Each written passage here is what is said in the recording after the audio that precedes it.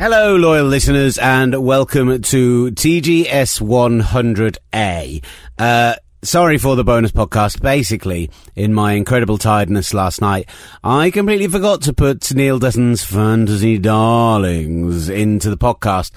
So I'm giving it to you here, just in case you need your start-sit advice from one of the best fantasy analysts in all of football, certainly in the UK. So here he is, Neil Dutton's Fantasy Darlings.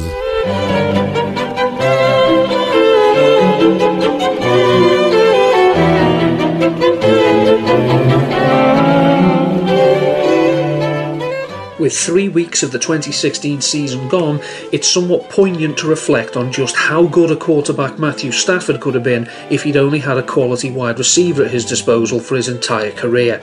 He has thrown for 340 plus yards and 3 touchdowns in 2 or 3 games so far this season, and this week comes up against the Chicago Bears team. To say they are ravaged by injury would be a slight understatement. We can't actually get an official count on the number of injuries due to an injury to the man who compiles the injury report. In his career, he has thrown 291 successful passes against the Bears for 3,259 yards, 21 scores and 13 interceptions. He threw 7 touchdowns to 1 pick against the Bears in 2 meetings last season. Someone to consider riding the pine on your team this week would be Eli Manning, who comes up against the Minnesota Vikings. In 8 previous meetings against the Vikings, Manning is 3-5 with 5 touchdowns and 14 interceptions, his most of any team not in the NFC East.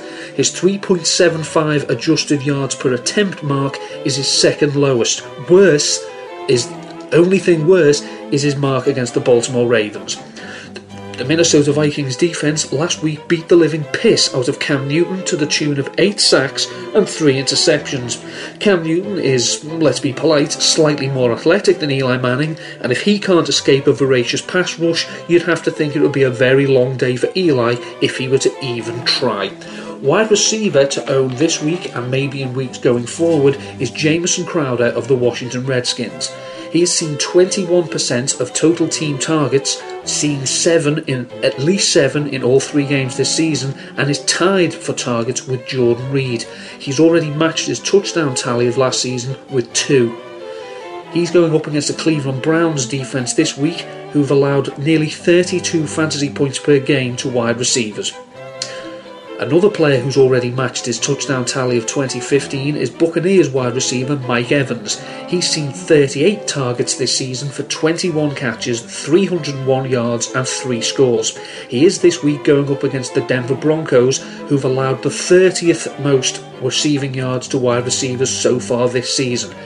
It may be that you haven't got the resources to drop Mike Evans, as he was probably a first or second round pick for you, but I would encourage you to place lesser importance on his role this week, or if you have a ridiculously deep roster, drop him.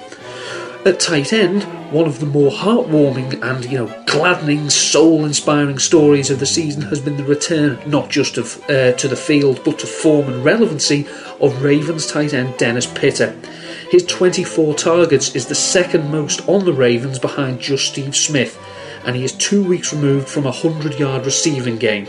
He's yet to find the end zone this season, but he has a very, very good chance this week against the Oakland Raiders. They've allowed the 5th most receiving yards to tight ends this season with 245, though they are only 9th in fantasy points per game. When it comes to a tight end who, again, you should probably look away from this week, it's RoboCop himself, Dwayne Allen. He's seen 15 targets through 3 games, reeling in 9 of them for 113 yards and 1 score. He is, however, seeing fewer targets than Jack Doyle. If you're losing targets to someone who's clearly, with that name, a 1930s Chicago mobster, it may be time to assess your value in your offense. Remember when Fleener went to New Orleans and Allen was staying in Indianapolis, how it was going to be great for both of them? Yeah, it didn't happen. The Jags are only allowing less than 5 fantasy points per game to tight ends, and I would be stunned if Dwayne Allen came even close to matching that number.